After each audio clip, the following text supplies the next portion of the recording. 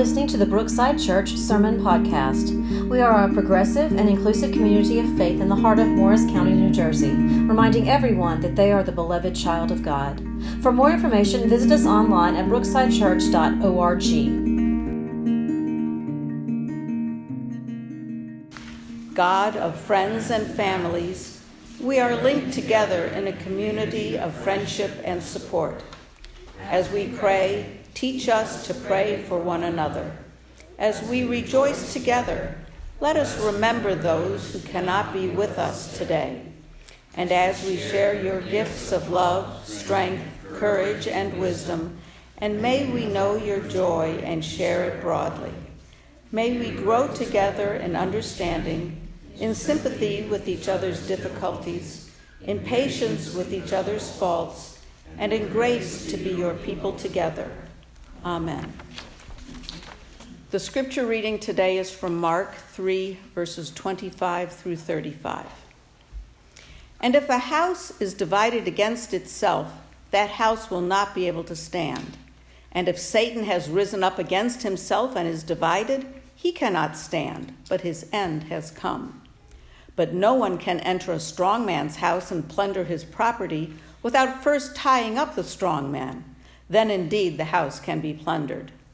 Truly I tell you, people will be forgiven for their sins and whatever blasphemies they utter.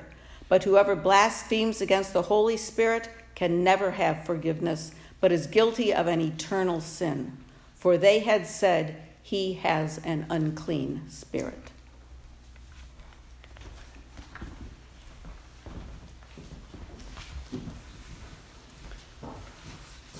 Thank you, Hope. I'm going to keep going in that verse just a little bit on one of the things. This is the continuing on the passage just next to that.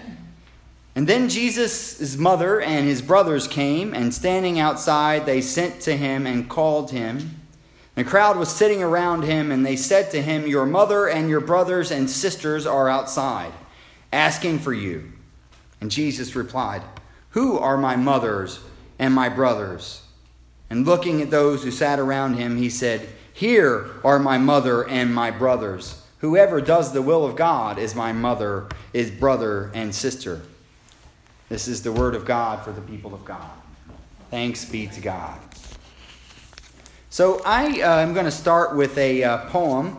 This is by a poet named Starhawk, and it's called Community Means Strength.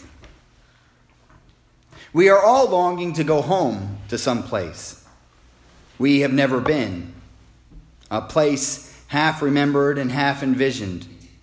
We can only catch glimpses of, from time to time, community.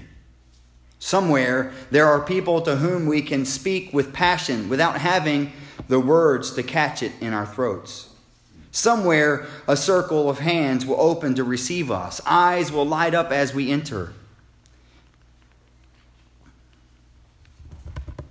Voices will celebrate with us whenever we come into our own power. Community means strength that joins our strength to do the work that needs to be done. Arms to hold us when we falter. A circle of healing. A circle of friends. Someplace where we can be free. So I had to stop there for just a minute because I've been praying this week with someone who is really having a difficult time with their family, and their family is actually what they call family is not a safe place for them. And they're trying to figure out what life is supposed to be like because they've been conditioned in a world that tells them that they should value their family more than their own personal freedom. And part of what I've been doing with us this past month has been important, not just for work for us to rethink this important word family, but also been important for me because sort of I knew what we were doing, but I didn't realize how much of an impact it would make on my own thinking as I counsel with families and talk with people and work through very complicated things, meditating and thinking throughout the whole month on this word family. And so I want to just start with this passage from Mark as we begin. There's a famous, from the 1980s, famous, very thick commentary on the book of Mark, which pretty much changed everything in biblical scholarship, New Testament biblical scholarship. And it was written by one of my absolute favorite authors, scholars, theologians. His name is Chet Myers, and the book is called Binding the Strong Man. And those of you who sat in our reconciliation class, you got a glimpse of some of the way that he reads the story. But the heart of the passage here, right, is that you cannot, right, you can't go into a house without binding up the strong man. Right? You can't go in and plunder and undo things and change things. And that's part of a conflict that Jesus is having with the religious leaders where they basically have demonized him. And he says, how can a family divided against itself stand? And so he's saying, if I am a demon, then how is it that I'm casting out demons? That doesn't make any sense. And then he says, if you want to actually change the world, you have to bind up the strong man. And then he goes on, the very next passage, he says, there's this people who've come out, it was his mother and brother and sisters, his family, and he says, no, my family are those that are here. And I think that those two things go together, and that's one of the things I want to talk to you about today. I think that what Mark is doing, what Jesus was doing, what Chet Myers is writing about, is that the way to change the world, to undo injustice, to free the world from sin, for us to finally be free, is for us to figure out how to be family together. Jesus is starting this nonviolent movement where he's gathering people together who have been hurt and outcast and lost and alone, and he's giving them a safe place to be together. And he's saying, we are now the family of God, the beloved community, the kingdom. This is what it's like. This is where freedom is found. This is where we learn together what it means to be human. This is, for me, one of the most important passages in Scripture because it's the heart of us showing us what Jesus is doing. In the Jesus movement, Jesus starts out by casting out demons, gathering people together who have been excluded, and then telling them, you now are together. I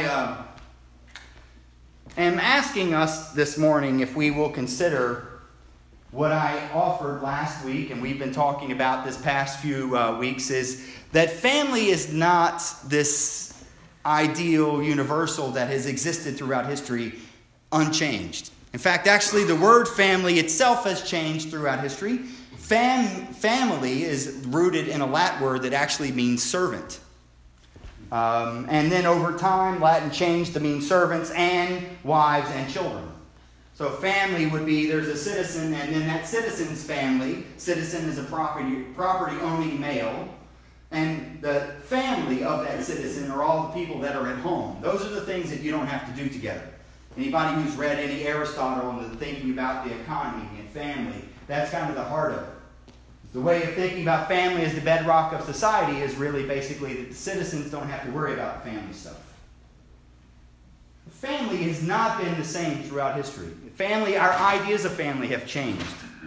And if we start to realize that, then that means that today we have the freedom as a community to ask ourselves, what should it mean? And I think that this passage from Mark gives us a glimpse at what Jesus would say as an answer to that question. What should families look like? Even more than that, I know that many of you have said you think of church as a family. But I want to ask us to be careful. Because when we say things like that, we need to be careful that we know what the words mean. Most of the time, we don't even know what church is. And I don't know why many of you come to church, honestly. If I did, then I would probably be better as a pastor. But that's one of my jobs, is to sort of get a glimpse at why do you choose to take Sunday morning and instead of sleep in or go play golf or watch whatever's on the news, you choose to come here. I don't know the answer to that. And I wish that it was the same for all of us, but it's not. For some reason, we choose to come and do this together. And then it's not just Sunday morning, it's a whole other host of things that we do as a community together. So when we use the word church, what do we mean? I don't know. But then when we use the word family, I think that we sort of do the word family an injustice by assuming that everybody knows what we're talking about.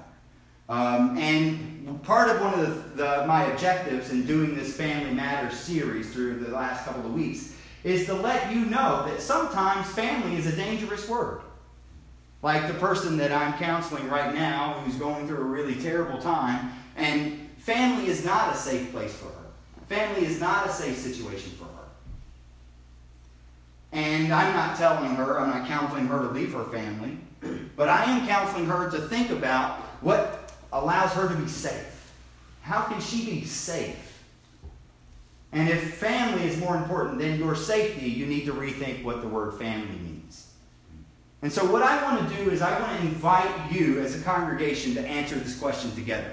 How would we define what family means for us? And if we call our church family a church family, why do we choose to use that word?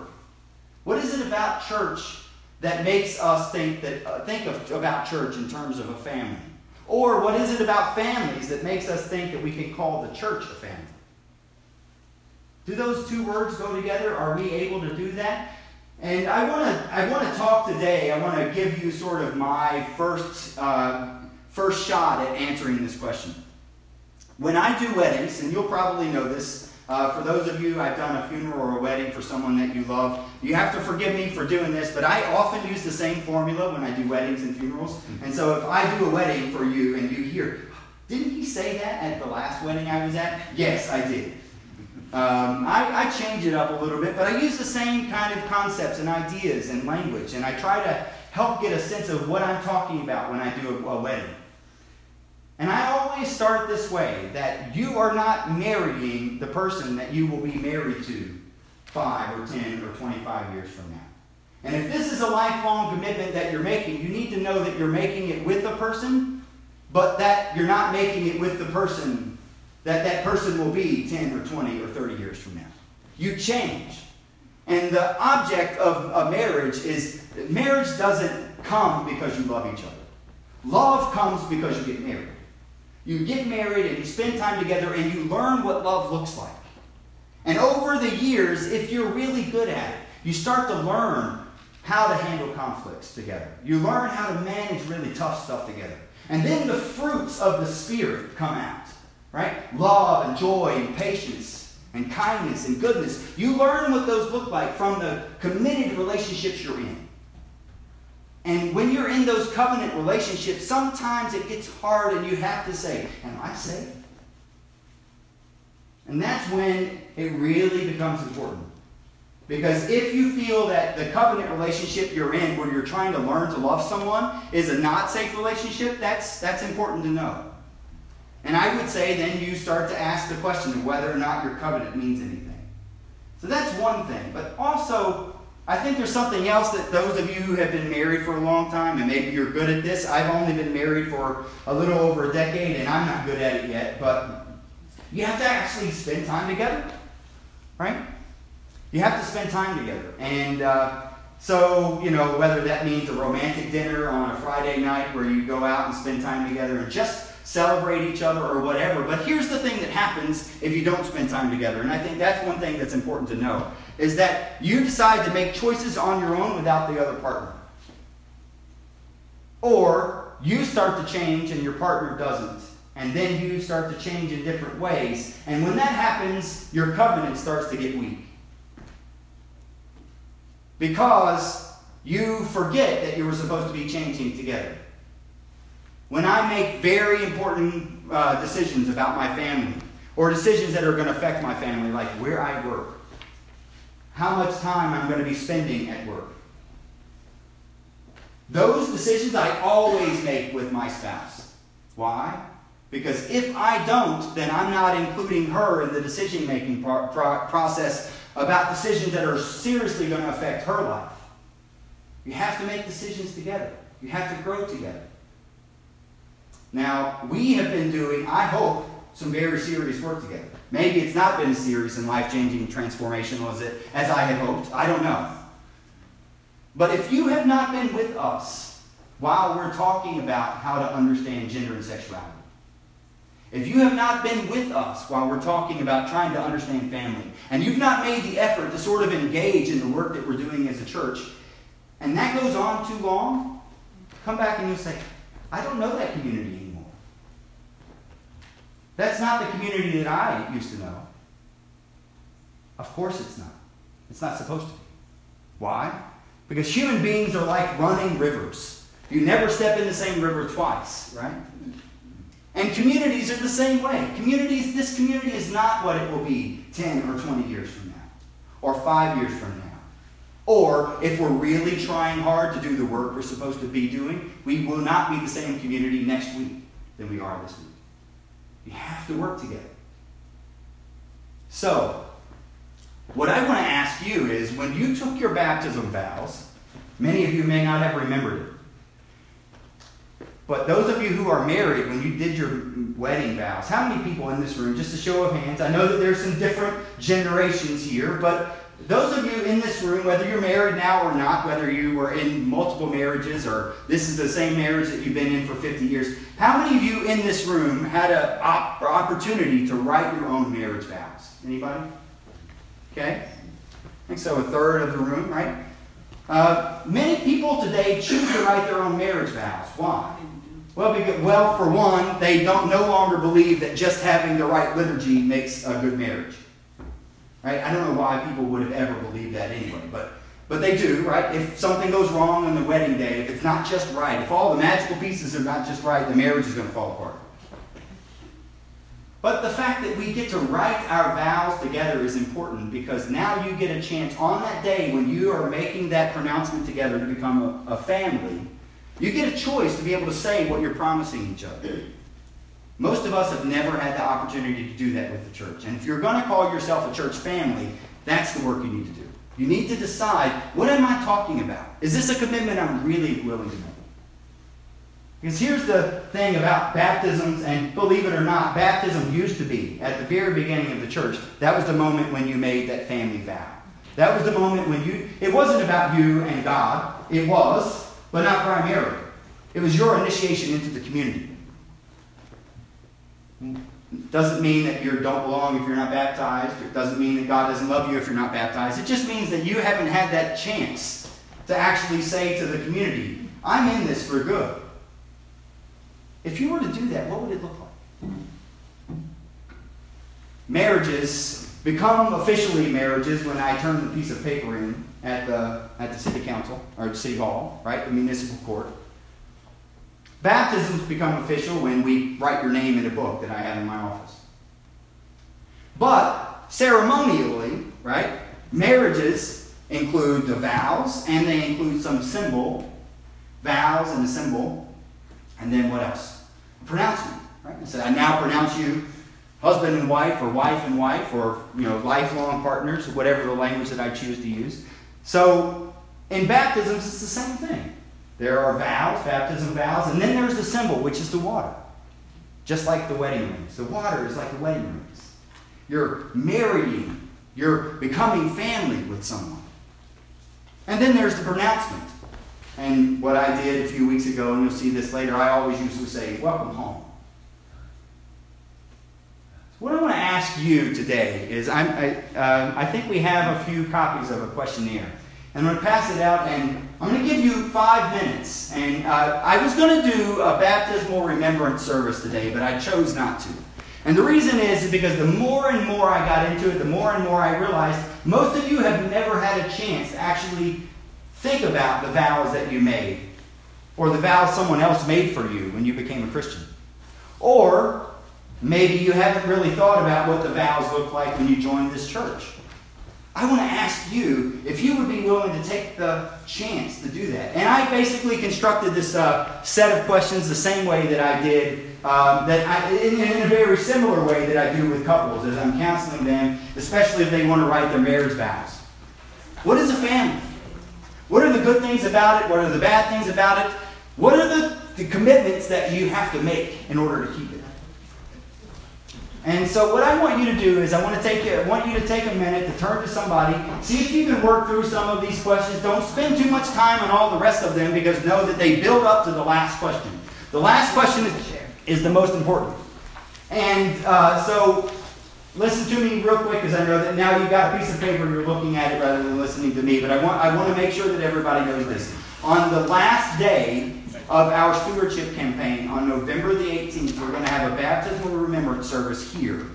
And I want you to hold on to these pages, because what I'm going to do is on that day, I'm going to invite you to come with some words that you would like to share with the congregation about the commitment that you're willing to make with us. And on those commitments is going to be a little note card, and we're going to post them on the wall or on a board or something. And then that will be the chance for you to remember your baptism. So I'm asking you well in advance to take some time to think for yourself. If you were going to write your baptism vows or your family vows to Brookside Community Church, what would it look like? And I think after doing that, then if you want to use the term church family, then I think it's appropriate. So take a few minutes, spend time with each other, see if you can get down to that last question, and now I'll call halt in a few minutes and we'll have a conversation.